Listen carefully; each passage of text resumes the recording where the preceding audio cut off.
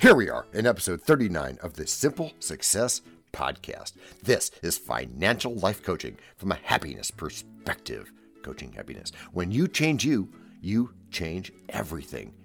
Today is the result of what you do every week. What's our listener anchor for this week? Their lighthouse, right? Their one sentence takeaway. Oh, you mean that bit that goes at the top of the show notes? Yes, that bit, that sentence, that, thing. We're taught to distrust financial people. Many books have been written about this, but what we do here is not only expose the thing, but explain from a former broker perspective why it happened. What's the conflict of interest? But that doesn't mean that efficient market theory is true. I didn't mean to just read it again. Okay, sure, but it is important, and plus, you know how I activate practice and repetition.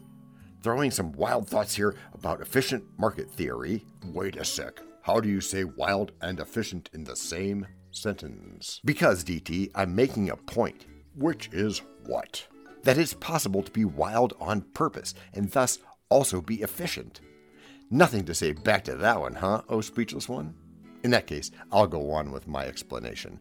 Efficient market theory is a concept supported by and expounded in a book called A Random Walk Down Wall Street. Which is a fundamental analysis of the whole thing, right? Sort of. The idea is that everyone has all of the relevant information on which to make a decision, and they have it at roughly the same time as everyone else. When does the simple part come in? Well, that's pretty simple right there. You have something, and I have that same something too. Oh, if this is so simple, why do we need a book to explain it? Well, because a book can be a stream of income. An MSI? Yep, but that's a different show. The book, by Burton G. Malkiel, came out originally in 1973. I first read what was the 8th edition in about 2007, during the financial crisis. This is one of a few different pieces of finance literature which came out around then. Well, that alone says it stood the test of time. Sort of, except it's had some criticism, which we'll get to later. I'm conflicted about this a little bit because the idea is highly connected to a well-read, well-researched, and thoughtful economics professor at the University of Chicago named Eugene F. Fama. And for those who don't know, the Chicago School of Economics is one of the predominant ones in the entire world. Hardly a frequent source of irrational exuberance. Beats the market average, as those schools go. Fama is referenced about 8 times in Burton Malkiel's book, all in connection with a fellow researcher named Kenneth French. So we're not talking about slouch concepts here, but it's still quite a bit short-sighted, I think. And thus something to avoid? Maybe. Let's look deeper for a second. Let's say that all of that premise is true. The all at the same time thing? Yes, that's it. It still misses a critical point. Which is that our brains don't work that way. Example. It's a simple theory that you and I might have the same information at the same time, and we might then be able to act upon it in an identical way. This would mean that neither one of us had an advantage and that both of us had rational expectations. We might as well throw darts at the stock page to get the same amounts of money. Which is another old fable. Unlike what we know about brains, such as that we prioritize things more important to us get more of our attention. Makes sense. If doing well what we both know to be the right thing for us was also equal, then the book is true. Problem is, that's not how an appetite for risk can show itself. That's not how reality works all the time. How does reality work? How does after the break sound? Hello, everyone. This is John with the Simple Success Podcast, financial life coaching from a happiness perspective. Because we know you want to show us some serious love in return for the tremendous benefits you get from us. Please head over to the support link in our written show notes. That's the words on your podcast player. There, you can choose from a $9.99 per month doing level of support, a $4.99 knowing level, or a basic intro level of just 99 cents per month. Whichever you choose, thank you so much for helping us do this for you. To leave us a voice message which just might see the light of day in a future podcast, go to those same written show notes. You'll go to a site where you can leave a video, audio, or text-only message, depending on how you feel at the moment. You can also send us an audio file attached to an email if you use more than just your phone for stuff. I won't repeat those links because weird. And anyway, show notes. It's all in there and it's all easy. To help with explaining, in investing, as with just about everything, you have to consider the relevant evidence and make a decision. A decision about what? Return on investment? It's way easier to do this when you have all of the facts the way fund managers do. It's better when you have all of the facts at the same time as everyone else. That is efficient market theory, and what a fair market is all about. So it's decisions about the stock market. Yep, or really any other investing market which an actual investor might encounter. I'm here to tell you that you can apply this to things other than investing. Why? Well, because, like with other things, it relies on your attitude. The connection might be clear to you, but it's not clear to you. Correctamundo. That's not actual Spanish. If you think you'll be hampered by not having the something, the fastest information or whatever, then you will in fact be hampered. We'll get into the quality of the theory itself, of course. I ask you first to be honest with yourself about why this message was necessary. Are you saying that the theory is wrong? Not at all. I'll let others do that. What is it then? I'm looking behind the scenes here. Focus on the actual question I ask. You didn't ask a question. Well, that's true, Mr. Grammarian. Okay, here goes. Why was this message necessary? And? Remember the mention of MSIs? Of course. I'm actually going to start one. Oh, really? Well, we'll have to talk about that one more. But for now, like I said before, the book might be another MSI, another stream of income, another gem for the alert investor.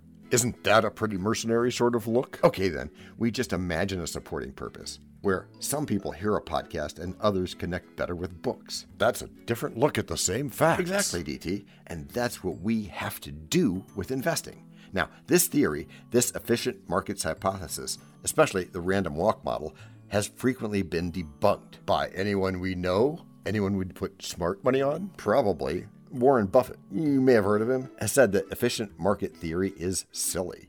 Since the internet has been introduced into the mix, the likelihood that people have all of the same information at the same time has increased. But it doesn't really happen. Yeah, it's more like inefficient markets, right? Sort of. If everybody had the same information at the same time, if everybody had the same model of risk, then everybody would perform exactly the same way. And clearly, that doesn't happen either.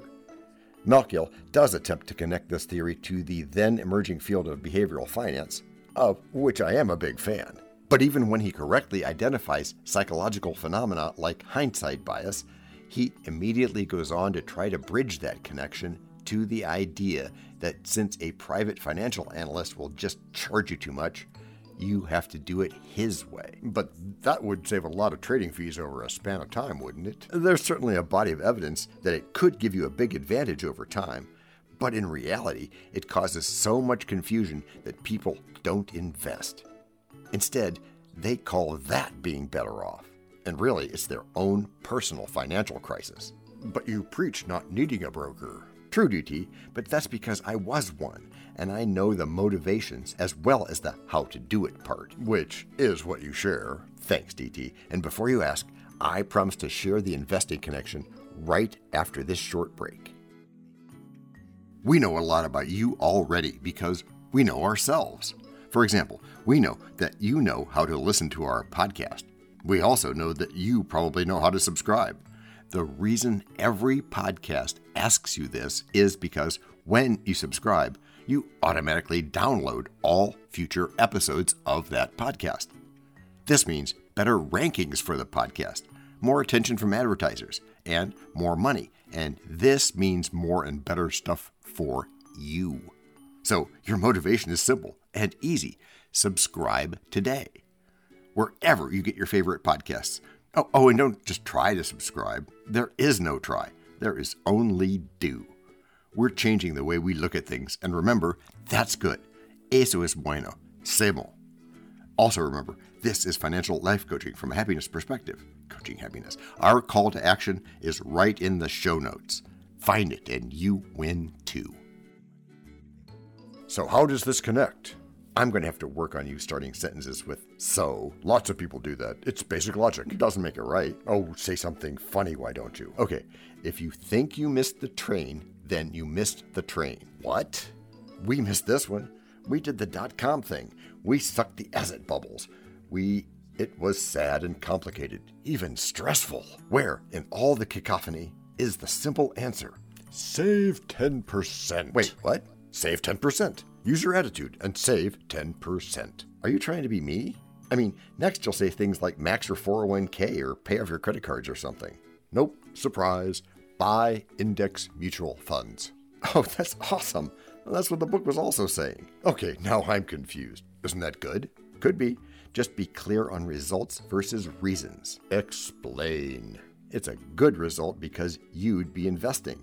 But it's not a good reason. Why isn't it a good reason? It confuses telling you that everyone has the same information, while also telling you that you can't ever know what the so-called professionals know. Like, what's an undervalued stock? Implying abnormal returns, but not excess returns. Please finish on why that would be bad. Because it has its own result.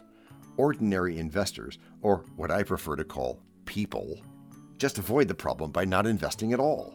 Oh, so this ties into investing in that it's important to do it. Yes, you got it, DT, and do it over and over again so you can remember all you need to do is practice, after which you'll get good. Gracias por escuchar. A la prochaine.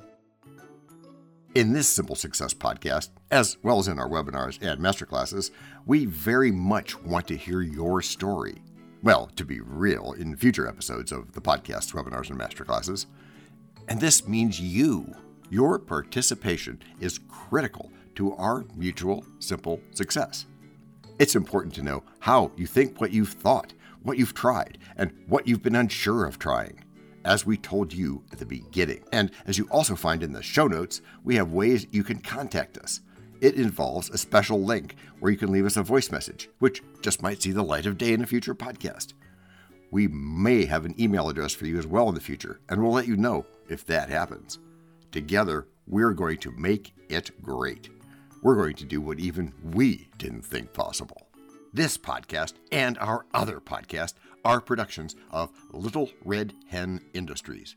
The supporting cast who helps me bake the bread includes Techno King John C. Brandy, fact checker Abraham Lincoln, French consultant Virginia Mitchell, media expert Favor Abasi Ike, psychologist Sigmund Freud, rabbit hole advisor Dr. Marg Parrott, sound designer Guglielmo Marconi, Spanish consultant Cameron J.K. Brandy, videographer Alfred Hitchcock, audio props Les Paul, and inspiration goes to Napoleon Hill, Earl Nightingale, and Bob Proctor. We also have a website, and you can subscribe to both podcasts. You could even send us a video, audio, or text message, but of course, you'll have to head to the show notes, either on your phone or on the web, to actually get links and stuff. I mean, I could read the URLs where you could subscribe, support, or leave one of those video or audio messages, but you really don't want me to do that. And those explicit and clickable links are in the show notes. Finally, you can find us on Podmatch, where we consider guests, as well as consider guesting on other people's pods. And really, finally,